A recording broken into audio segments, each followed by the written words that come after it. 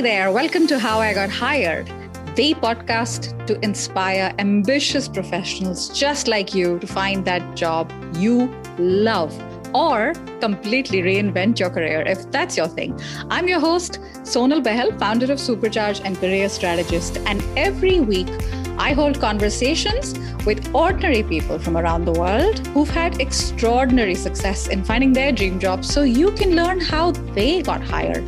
Today's guest is Alan Brooks. Now, Alan has studied and worked in the theatre arts and film and now is Chief Creative Officer at Building Momentum, which is a firm that recently won the Best Veteran-Owned Small Business Award. Wow. So how exactly did Alan go from content producer for kids at the John F. Kennedy Center for Performing Arts to teaching 3D printing, laser cutting, robotics, and so much more to grown-ups? Well, let's find out. Alan, very warm welcome to the show. Oh, thanks so much for having me. My pleasure. So I'm excited to get in because one of the things I love, Alan, about having a podcast is just sheer diversity of guests. And theater and film, I can almost smell like the glitz and glamour. I know the reality is a little different. A little bit, yeah. Okay. So before we get going on all things career, I want to talk about this decision you made to study theater arts and film. Was it one of those things, where when you know, or, how natural did it feel when you made this decision? That's an interesting question. I found theater and performance when I was in high school. And so I was probably 14, 15, 16. And I had done little stuff, as a kid, you go to a theater camp or you talk to, or you do a thing in middle school when you're in 5th, 6th, 7th grade. But then when I got to high school, that's where I found my people, right? That's really what it was about for me. As a kid, it was about being in a space where I felt safe and loved and accepted amongst my peer group, which, is hard for any 16, 17-year-old kid. And I was overweight and I was, not athletic. So it was the place where I found my people, found my home at school. Yeah. And so I realized that that's what I wanted to pursue. I wanted to pursue that feeling of feeling at home, feeling in a family of choice, right? I grew up as an only child of a single mom. So, it was where I found my brothers and sisters. The godfather of my kids I met through theater. I met in 7th grade, but the closest they think that they have to an uncle is related to this group of kids that I found. So that's when I discovered I wanted to do it, and I also really enjoyed it. I enjoyed being on stage. I enjoyed creating art, even though at that point I don't know if I would have called it that. Not the point. But Alan, I'm curious. I'm trying to visualize you, on stage. Were you like a singing guy, dancing guy, acting guy, or all of the above? I kick myself so much. I was very serious, especially once I got into my professional studies at university, what it means to create art and study art and be an artist. And the worst experience I had as an undergrad was most terrifying experience was when I had to do voice juries for my voice performance class, where I had to sing Bill Sykes from Oliver and Oklahoma, Oh, What a Beautiful Morning from Oklahoma. And I was more terrified of that project than any other time I had been on stage. I was also embarrassed of loving musicals the way I did. And I just wish I had dove into it and done some shows and done some musicals and sang some songs and learned more dance. Cause I also learned a little ballet and a little jazz and a little tap. And I wish I had learned a lot more when I had the opportunity to spend my days studying art. Cause I look back 20 years ago when I was in undergrad, And I joke with my wife, she's a public health nurse now, and she was in university at the same time as I was, and we were dating, and we would talk at night, and she was like, "Oh, what did you do today?" And I would say, "Oh, well, I had a rehearsal for a show. I had the lovemaking scene with Karen. I had the dance class where we were working on our naturalistic form. So I was a tree in there, and Greg and I did a fight scene after class, and she would be like, "Oh, I literally saved a human life today." Yeah, we're not. You gave people joy, which is Right. something. Yeah, I get that, but I also want to say something here. A couple of things, in fact, because I was totally imagining Billy Elliot right now when you were talking, because there's so many ignorant people are like, "Ooh, he likes theater and musicals." Like, "Ooh, like what's wrong with him?" That's something that happens across cultures. But the other thing that you said that I found so beautiful, I chose theater, or theater chose me. It's because that's where I found my people. And I think you're so blessed that you were able to study this full time, because there's so many people probably out there who like something, but they've been fed, maybe brainwashed that, hey, this is great, but let's get serious. You got to put food on the table and you got bills to pay. And this is not a way to do that. But so then let's move on from there, because you did it. You wanted to do it and you did it.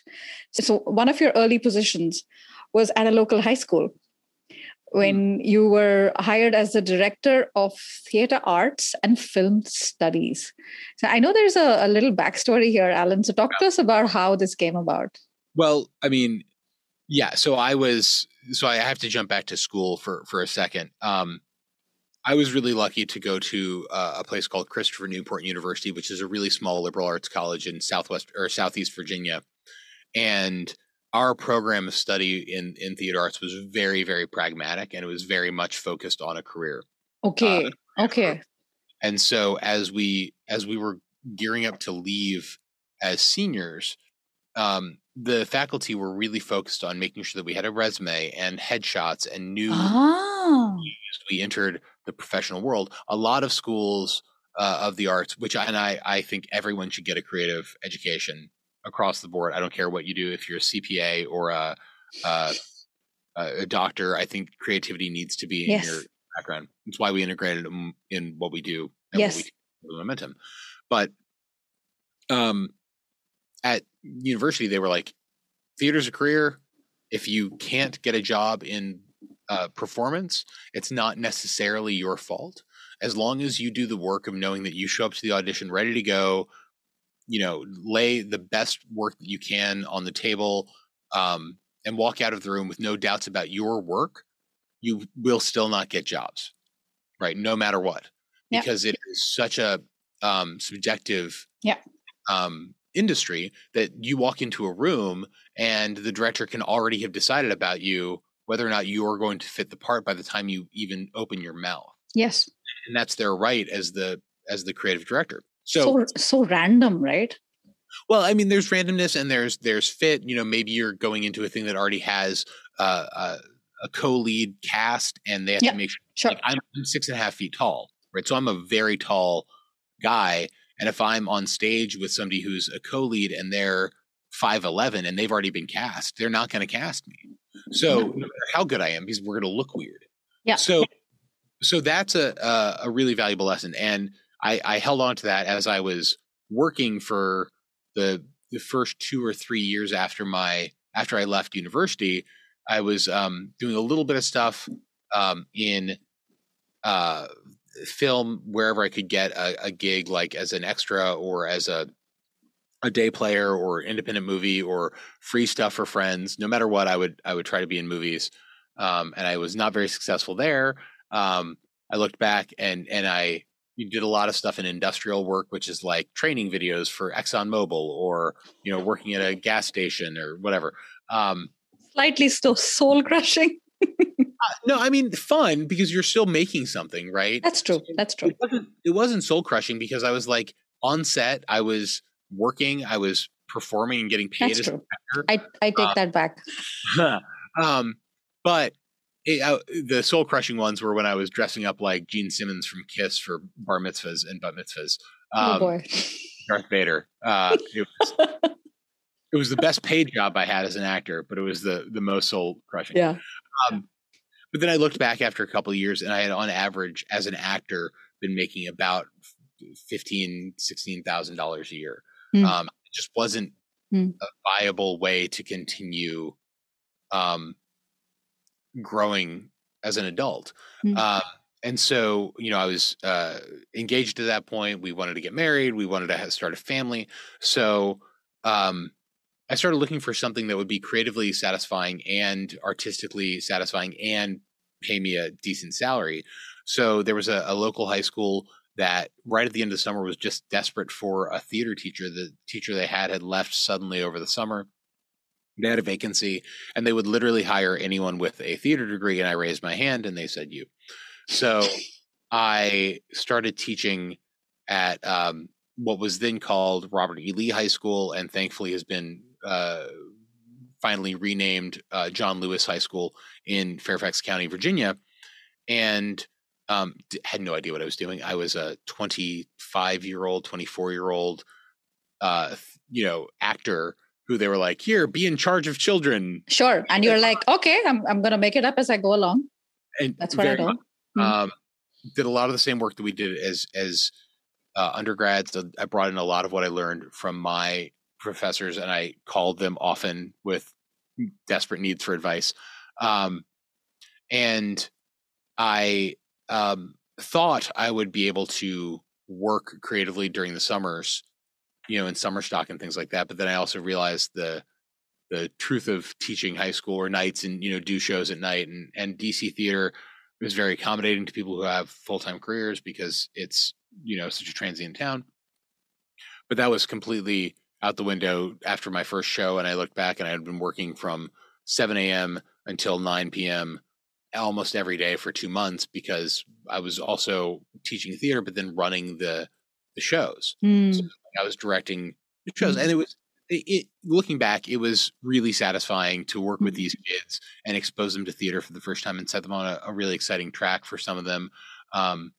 A number of my students are still connected to performance. They're some are doing stand-up comedy, some are writing, some are in shows, some are creating their own work, and some are CPAs and working on the Hill and doing other work, but they all have this connection to the arts and creativity in their background. A lot of them went to university for it too, which is really exciting. Yeah. And I think that if you are able to, the most important thing about especially a performance career that I can look back on is I was taught how to mess up a lot. I was taught how to fail and given a safe space in which to do that. If you're working on a scene and you're with your scene partner and there's a director in the room, they're going to stop you a lot and be like, hey, stop doing that. Go back, try it again. Listen to what she's saying. Stop. Okay. We're going to start again. You go through the scene again. Stop. You didn't listen to her. Oh, okay. Stop. Let's start again. And you go through the scene. So not very judgmental because you're like, yeah, you're going to do it till you get it right. Right. And it's not even about getting it right. It's about trying a bunch of different things and seeing what. Experimenting. Got it. That's just iterative product design. Yeah. Right? Yeah. Design thinking. Yes. Exactly. It is design thinking before IDEO came up with the name. Before it became fashionable and people started talking about fail fast and fail forward and it's good to fail. Failing, right? But it's so satisfying, Alan, to hear that when you make an impact on these kids, they grow up and they'll be like, they'll remember, Professor Brooks, look what I did, or, this is what I'm studying. That's one of the best things about being a teacher. The only good thing about social media is that I can still keep in touch with some of my old students. It is I totally get that. And just for our listeners, because you said something, and I always remember because our any listener who follows the metric system, 6.5 feet is 198 centimeters. That's heck of a tall. So you're quite a you have quite a presence on stage. Let's just put it that way. And speaking of stage, Alan, talk to us about this role that you got, and you were at this role for quite some time, interactive content producer. Yeah. At the John F. Kennedy School Center of Performing Arts. Yeah. This sounds quite competitive. And how did you get hired for this role? So I had left teaching because I wasn't being the creative. I wasn't creating the way that I thought I should be. I had to fight with administration all the time. I had to. I had a much different perspective on what kids should be learning about theater and from the theatrical traditions than what the administration believed was appropriate. So if we were talking about, a show that had sex and drugs and violence in it, which are issues that children deal with at 16, 17, 18 years old, the school would be like, oh, we can't have the kids learning about that. And I was like, fine, we'll do Midsummer Night's Dream, which is all about sex and drugs and violence. So it worked out well. But the point being, I had become relatively dissatisfied in my role, and I was looking for something new. And so I took about 10 months off to learn 3D animation. So how to create Pixar characters in movies and things like that. What year was this, Alan? This was 2000. This was the end of 08 into 09. It was still very much the peak of, cars and all of that stuff. But at the same time, the Pixar stuff that you're talking about, which continues to be so evergreen today. Yep. So you were right at the peak of that. Well, I thought I was going to be, I wanted to get into video games and game design. And then I realized it was a really truncated, fast, fire hose type instructional program that said, that I was going to be going through in about, like I said, 9 or 10 months. And I realized at about month 6 that I wasn't very good at it. But I did understand the vocabulary of what we were doing. I understood the technology. I understood the software. I just wasn't a talented artist in that medium.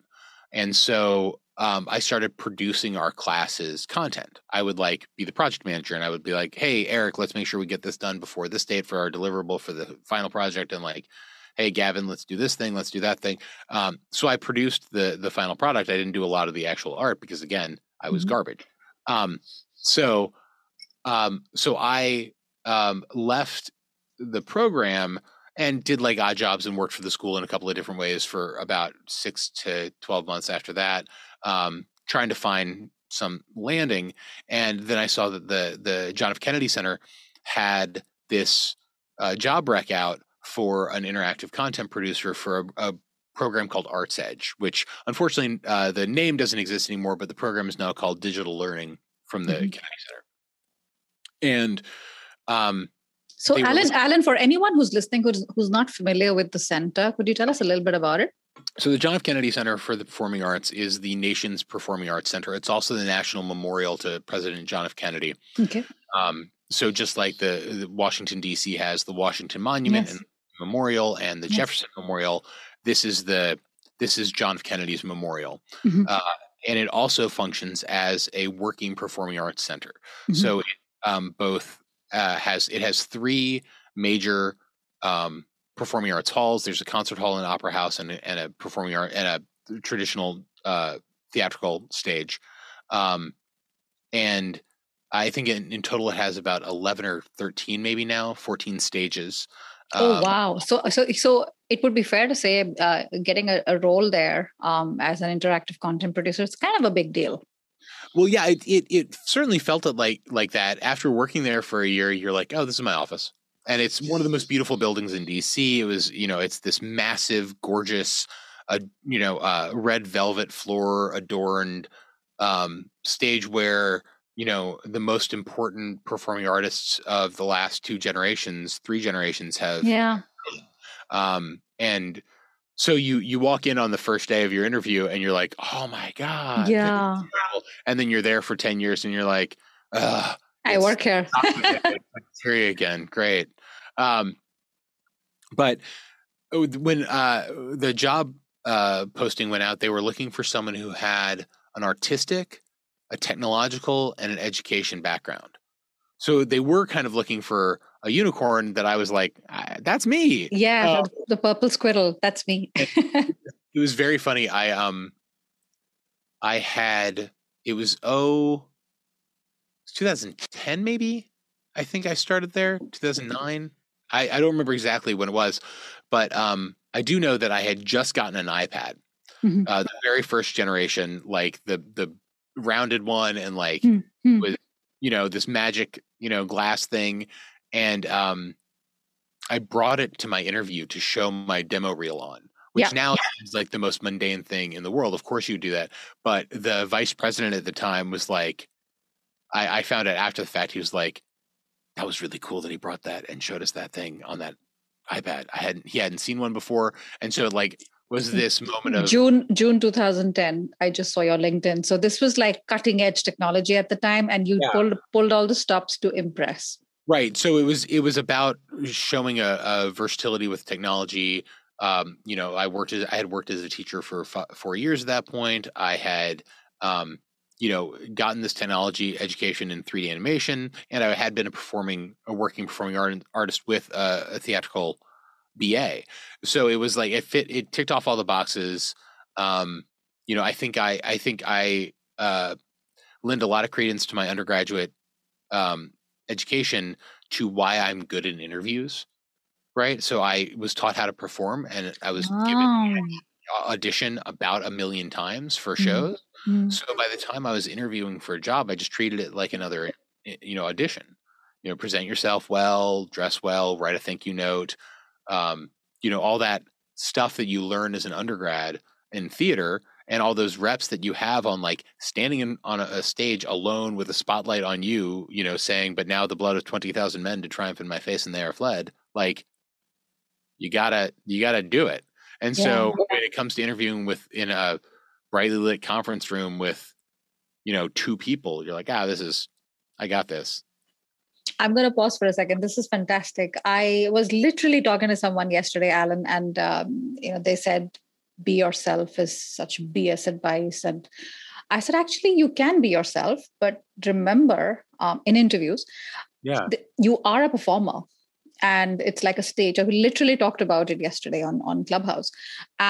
So anyone who's listening, you got to tap into your drama classes, no matter how long ago they were.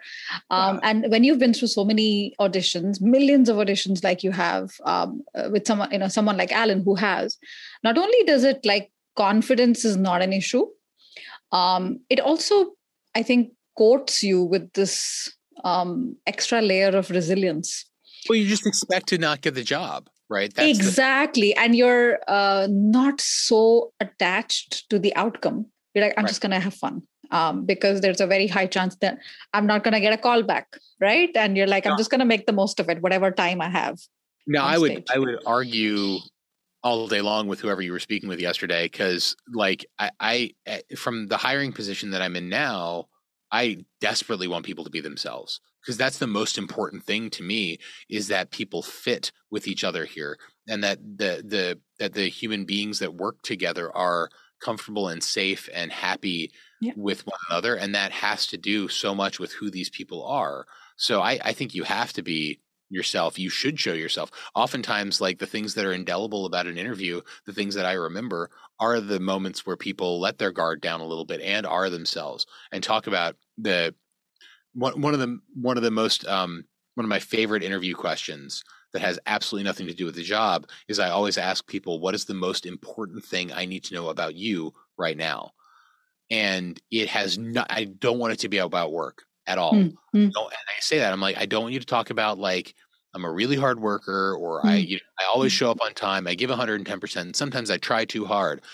None of that. I don't want, I want to hear like, well, after the pandemic, I finally got to see my family, and it was the best trip of my life. And like, we got to go and like hug people again, or,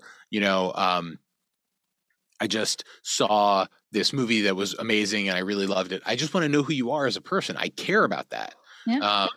If I'm trying to fill a role, I'm trying to fill a role with a human being, not with just a thing that can do the job. We need more like you, Alan, for sure. And it's one of the reasons why people feel like, I mean, I do agree. And I also feel like, you want to give it your best at the same time. Right. And so when you walked in, I'm imagining red carpet, velvet, everything, the whole, and your jaw drops to the floor and you're like, oh my God. Like, and then you get backstage and it's run down. No, I'm joking. So you have your iPad, you're showing them the stuff and you check all the boxes. It sounds like it was easy. Am I wrong? I mean, I don't know. I never got perspective on who else applied for the job or what else was happening behind the scenes. So I don't truthfully know if it was a really hard process or not. I like to think that I was just the right fit for the role and for the people on the team. We stayed together, the three of us who worked on the team, and one person went off because she was really dedicated to the visual arts, and so she went to run a gallery in DC, which was her bliss that she pursued. But the three of us that were working underneath the director of the program, we're still friends now, and we work together. And they're both still at the center, and it's it was great. It was just John F. Kennedy Center, as well as the school that you talked about in South Virginia. I think they both were really lucky to get you. Very difficult profile. We don't know where we're going to find this person. It's all about who you know, what you know. How did you hear about this one in at the Center of Performing Arts? How did you hear about the role? Honestly, I think it was just a web search that I did. My point is, you hear a lot of advice about this is the only way to do things. The network is the only way. You got to talk to the hiring managers. The best positions are not advertised. It's not necessarily true. Not everyone has the time or patience to go around in circles through the back door. Yes, it works, but it takes a little longer. But if there is a shortcut in front of your nose, there's no reason to not take it, right? That being said, I agree. I mean, if you're looking for a gig, look everywhere you can. Exactly. But definitely lean on your network and reach out to your friends and family and things like that. I mean, sure. We built Building Momentum with people we knew. Yeah, no, for sure. You're not going to do just one or just the other, but it's about firing multiple guns at the same time. And I'm glad you did so. That's the thing. I've talked to a lot of groups and been on in interviews and podcasts and things like this where like everyone's looking for the right answer and there just isn't one. It's so short-sighted to think that, and it's definitely short-sighted for me as a brown-haired middle-aged white guy to be able to like, oh, I have all of the answers. No, and you have all these coaches, my goodness, on social media. Like there's never a silver bullet for anything. In no community and no. Anyone who's promising these weird, like, snake oil, like shortcuts, you just run in the opposite direction. Yeah. Speaking of running momentum, let's talk about this firm, Building Momentum. Yeah. There's I got lots of juicy questions here. I'm sure is there a backstory on how it got started and how did you get hired by your very first paying client? Dish it out, Alan, for us. So Building Momentum is a creative problem-solving agency. We've been around for about 5 years total, I think, from the actual founding of the company. Company was founded by Brad Halsey and Albert Vega, who were coworkers at another government contracting firm. And Brad's our CEO and Albert is our CTO or Chief Technology Officer, and I'm the Chief Creative Officer. And it started because Brad and Albert were spending a lot of time in Iraq and Afghanistan as embedded scientists, working with members of the armed forces, helping them develop technology solutions for problems that they were facing downrange or in the field. And so they would, a Marine would come back or a soldier would come back and be like, the MRAPs, which are these big truck things that were built to withstand IED explosions, are great for that perspective, but the power lines in Fallujah are so low that the MRAPs keep pulling down all the power lines when we drive through town. So they would have to build a bespoke solution for this $2.4 million, or I don't even remember how expensive an MRAP is, but a very expensive piece of tech.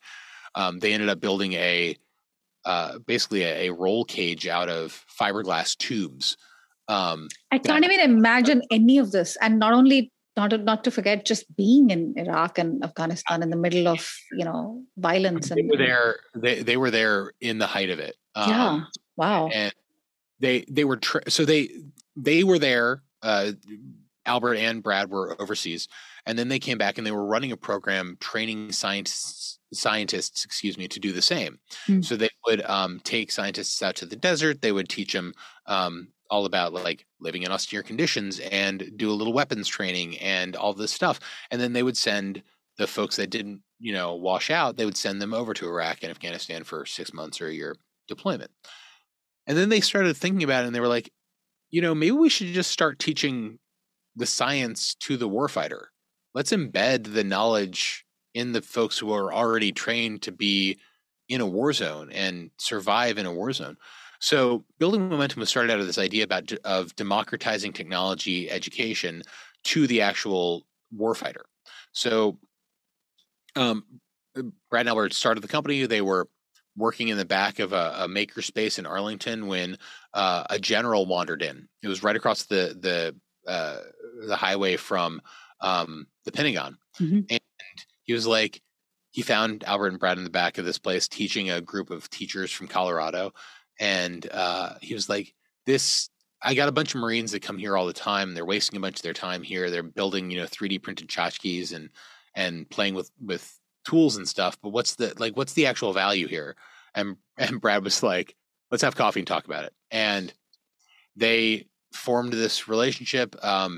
And the general at the time was like, let's try something. Let's teach some Marines. So they built with a very, very small contract, built a mobile maker lab in the back of a NASCAR trailer that got driven all over the country to different Marine bases to train Marines in 3D printing and laser cutting and welding and robotics and electronics and all the tools that they can use so that when they're faced with a hard problem, they can have the confidence and the permission to think, oh, not only do I identify what the problem is, I know how to solve it using the tools that I've been trained to use. So that program was extremely successful. The pilot was. And looking back now, we've trained over 4,500 Marines and various members of the DoD. Now we're training some folks whose organizations I can't tell you about. And sure. So that's a lot of people, 4,500 Marines. And we've trained it's not just members of the DoD and armed forces. We're training teachers. We're teaching 12-year-olds. We've got our first camps running this year. We're training civilians. We're training everybody. We just love to democratize technology and get this knowledge into people's brains. Okay, that's extremely impressive, Alan. And how did you come in? How did you start here? So found my people, right? So just like when I walked into the theater in high school and found a group of people that I loved and loved me, when my first child was born, my wife joined a group called Moms Club International, I think is what it was called, and it was an organization that would group you with other parents in your zip code or in the immediate region, all of whom had kids in the same 3 or 4 month period. Brad Halsey, his daughter was born, I think, 2 months before my son. Both of our wives joined this group. We started having these play dates, these hangouts with our babies, and Brad and I were like, "Oh, we're best friends." It was just one of those things where you meet somebody and you're like, we're it. We fit. We're buds. So we were friends for 6-7 years, and then he convinced me to come see The Hobbit with him, which I didn't want to see because it's a trash movie. I'll stand by that. but he got me 2 margaritas deep before the movie, so I couldn't not leave. I agree with you. After Lord of the Rings, such a letdown. Anyway, listen, Lord of the Rings are great. The Hobbit is trash. That's what I mean. Oh, good. Good. It's a fight that we have at the office quite often. One of our staff members thinks that The Hobbit is great, and Laurel knows who she is. I'll put her on blast. So we went to see The Hobbit. I had a couple of margaritas, and he was like, "Hey, I'm starting this company. You should start it with me." And I was like, I don't know if that's true. I don't know if I fit with training Marines and teaching technology that I don't know myself that well right now. Why don't you and Albert? And we kind of talked through it a little bit, and there was some like, well, I do want to leave from the Kennedy Center. I'm kind of ready. I've been there for 6-7 years at that point. It's like, but I don't want to take resources away from the company getting started if we don't know why I should be there yet. Mm-hmm. And so I was going to ask you, did the alcohol help or hurt? Let's say both. Let's say a little of column A and a little of column B. And so I said, he and I talked through it a lot, and Albert and I talked about it, and we kind of realized that what I should do is, I'll just help on nights and weekends, and I'll learn more about the work we do. I'll maybe try to find a contract that could pay for a salary for me, or I'll, help with, getting things running on nights and weekends, and basically moonlighted with them, for free for a couple of years until it made sense for me to transition over when we started to need to build the company in a different way and to expand beyond just the DoD as a client base. Nice. So you dipped your toes. You didn't swim. You didn't go all in to swim. And when did you go all in? You probably know better than I do if you looked at my LinkedIn. Fall of 2017. And what made you, Alan? What made you go all in? The company was growing the military training, and there were enough resources to allow for me to start exploring what the breadth of the company could be beyond that, and invest in building an administrative staff and trying to find non-DoD contracts and try to build the offerings beyond what we were doing. Those things were in place, and it just made sense. For on Brad's side, on my side, on Albert's side, on all sides. It's so interesting how you got hired by your first paying client. I mean, you as in the firm. It's so interesting. A random general just walked by and he's like, "What's going on?" And hearing, or even meeting people, right? A lot of listeners who are, who have kids or nephews or nieces, I don't want to go on this play date, I play group. You just don't know who you're going to meet. Yeah. And I love this. And we have this as well. It's called the Brussels Childbirth Trust. You meet so many interesting people who are like, "Oh God, having a baby is so hard." I'm like, yeah, okay. They're going through the same thing. It's not, you're not alone. Right. And then one conversation leads to another. Yeah. Holy cow, it could be life-changing. Community is so important especially right now, especially coming out of the pandemic and finding those. We noticed, we can talk about this too. The building that we took over when we needed to expand and grow our offerings became an events facility as well because of an opportunity that was shocking. But now we have 14 weddings booked this year. people are desperate for community. We need other human beings. This is, as exciting as it is for me to be able to have a conversation with you across the world, there is so much lost in this environment, right? Whereas we need to be with other people. We need to breathe the same air. And that's why theater is so vital too. Oh, yeah. And when you are open to that community and open yourself to the possibility of what being in a community can be, then those opportunities do present themselves to grow something with a friend or build a piece of art or start a company or whatever. Yeah. My goodness. So like Department of Defense, who are your clients? Department of Defense, other big names that I cannot name.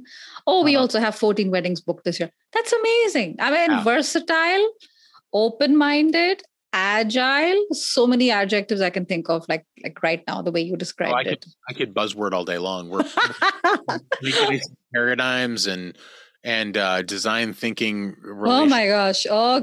We can do that till the cows come home. That's amazing. and Alan, with everything that's been going on, and as Chief Creative Officer, you've also seen firsthand, how veterans transition with confidence and purpose. And it's not easy for them, right? You can be a very bright star in a certain area.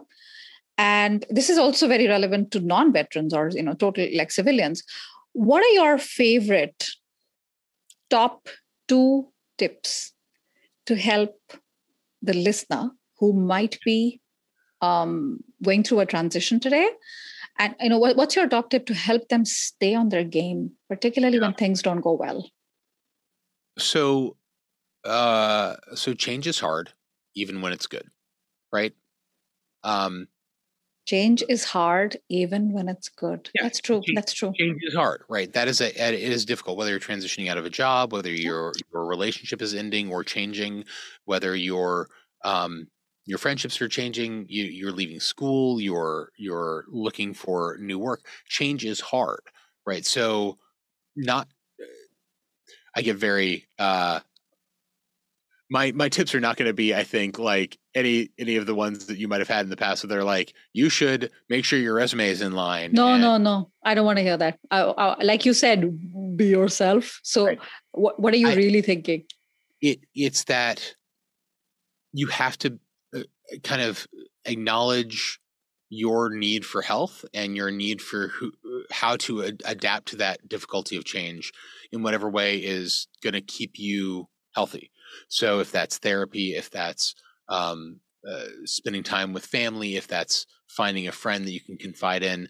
One of the most important things for me at the Kennedy Center was having friends whom I could spend time with at work. And we would take walks around the perimeter of the building and talk about what was going on in our careers, what we wanted to see change, what we wanted to see adapt.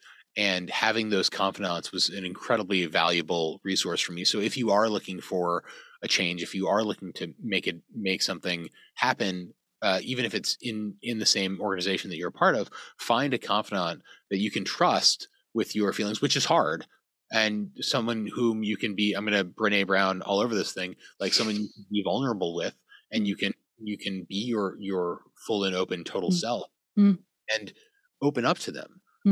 Make sure, you got to protect yourself too, and trust that they're going to keep your stories in confidence. But being able to say to somebody, hey, I am really upset with work right now. Here's why.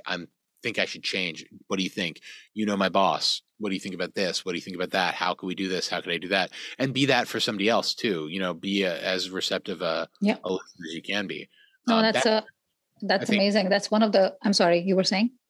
I just think I think having a confidant is really important. And then taking care of yourself as you do that transition, right? Finding the things that keep you healthy and both physically and mentally. Yep. Go for runs, work out, go see a movie, play video games, do the things that you need to keep your head on your shoulders in a way that's going to protect you. This job seeking is hard. Yep. Finding a job is hard. It's a full-time job on top of having another job, right? For sure. And change is hard, like you said. So that's really, really relevant. I think it just might be the most unique answer I've ever heard to this question. Health and well-being, particularly in days of, months of isolation. Also, do you have any typos in your resume? Also don't do that. That goes without saying. I wasn't looking for tactical answers. No, but it's so relevant what you just said. Particularly have that person that you can reach out to. You don't hesitate. Who is your 2 a.m. friend? Yeah. What does that conversation look like? this buzzword that I know is self-care, but at the end of the day, if you don't care, who will? Oh, I'm all for it. I mean, like I came to therapy way too late in my life. I wish I had gotten into it when I was 14. I came to physical fitness too late in my life. I wish I had gotten physically healthier, younger. Yes, it's all kind of well, my words are escaping me, but a lot of these things are cliche, right? Yeah. Cliche for a reason, right? No, yeah. Healthy, both mentally and physically, and whatever that means for you. I'm not saying that everyone needs to like go running 4 miles a day. Find the things that make you feel embodied and feel well in your body, and then you can be a better part of the organization you're a part of, and you can serve the work that you're doing, whether that work is for a company, whether the work is for yourself, or whether the work is in trying to find a new job, better. Yeah. And you said, you got into these things too late. Well, as long as you're standing, it's not too late. So it's a good reminder to me, and to the listener about taking care of yourself, because you've only got one body, one mind, right? And so we're coming close to the end, Alan, and there's this question I ask all my guests. When you look back, what is that one standout defining moment that supercharged your career and helped you to move towards your current success?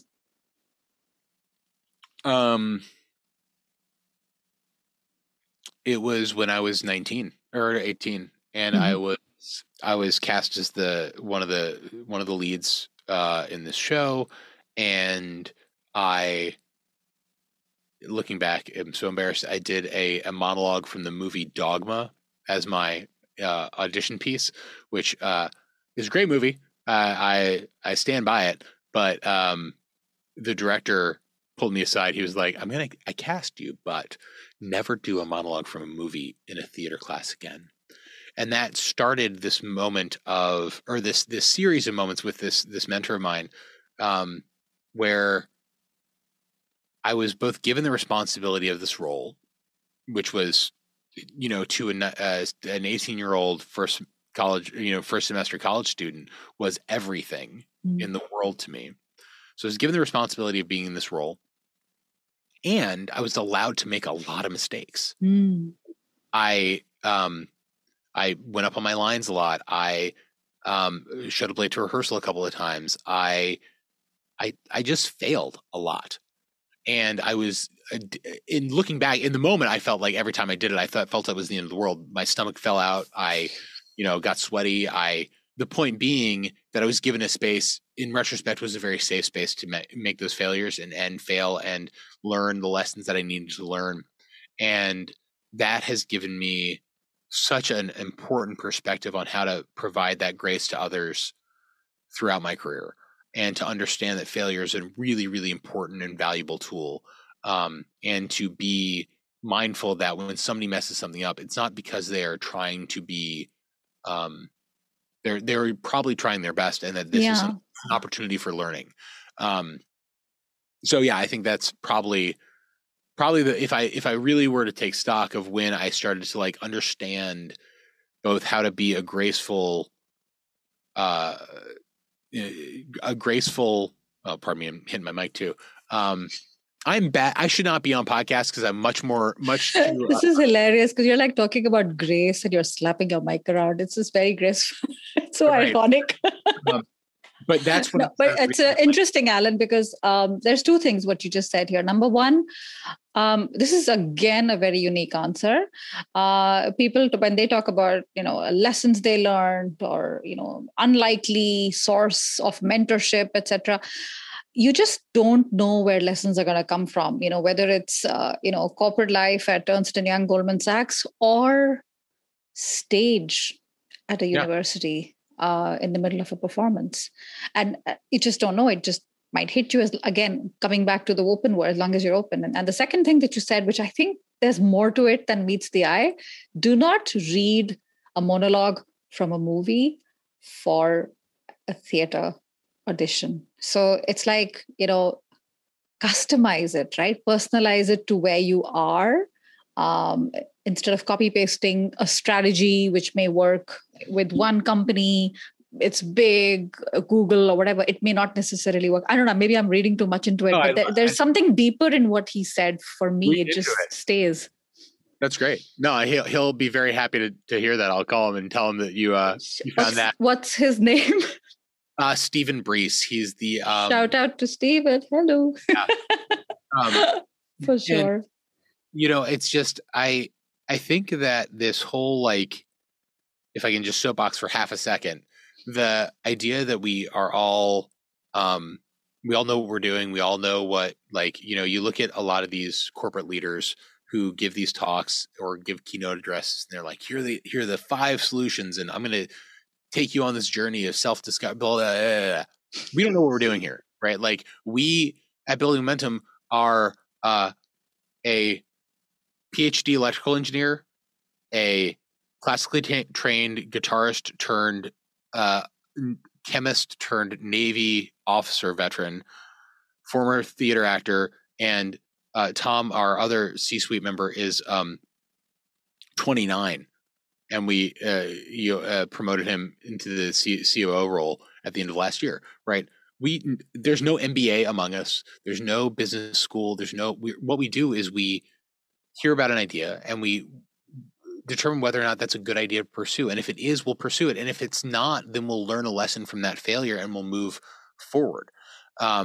We opened a drive-in movie theater in the middle of the pandemic because it was a good idea. But we were willing to try. And had it failed miserably, we would have failed and we would have moved on. We would have known never to try to open a live venue again. But now it's making us think maybe we should open a venue next year, Alexandra. That's the power. That's the power of ideas. And it's not even about, was this a good idea or was it a bad idea? It's the power of speaking up. I have an idea. Let's execute and see how it goes. This is the sort of stuff, to my dear listener, that you do not learn at Harvard Business School or Stanford or London. I'm fine. If you have an MBA, I love that for you. I have an MBA, but there's so many things. There's so many things you don't learn at business school. Everyone who's listening who has an MBA, you know it. I know it. Alan for heck knows it for sure. That's the thing that I love about my theatrical education too, is that we had to learn a little bit about a lot of things. And so we learned about history and math and science and social studies and all these other academic pursuits because they served the work. Sure. Right. And same for anything. So, expand beyond what, read Radical Candor and read Brene Brown and read the Poetics, right? You should expand the breadth of what your education can be, even continuing to be, because you're going to get your good ideas from all over the place. Yes. I've taken great ideas from Shakespeare and Brene and Pete Holmes' podcast. So yeah, no, exactly. And this was a little sliver of Professor Brooks talking. I almost had an inkling of what it's like to be in your class. I'm ready. I'm ready to jump into all of the. No, I love it. And Alan, anyone who's listening are like, oh my God, this is such an interesting guy. And if they want to find out more about you, what's the best way for them to do that? I am very open with direct contact. You can reach out to me on LinkedIn. Mm-hmm. You can email me at alan@buildmo.com. It's ALLN at BUILDMO.com, or you can go to buildmo.com, which is Building Momentum, BUILDMO.com, and find out all about us. Awesome. I was going to say I'm going to put the link in the show notes, but thank you for spelling it out. Alan, this has been such a pleasure and so much fun, and wish you continued success with Building Momentum and beyond. I had such a good time. Thank you so much. Hey, you made it till the end. That shows that you care about your career, and that means we need to hang out a little bit more. So just a couple of things. A new podcast episode is dropped every single Monday. Wednesday, I take out one email which relates to your career and absolute amazing insights that I only share on email. So if you want to subscribe, go to the link in my show notes. That's superchargeyourself.com/newsletter. And finally, did you know I hang out on LinkedIn, YouTube, and Facebook live every single Friday at 2 p.m. Central European Time. So you are more than welcome to join me. Just follow the links in the show notes. And if you enjoyed this episode, maybe share it with 3 of your closest friends. And if you're feeling even more generous, leave me a fabulous review on Apple Podcasts. That really, really helps the discoverability of the show. So thank you so much for listening. Take care of yourself. And until next time, bye for now.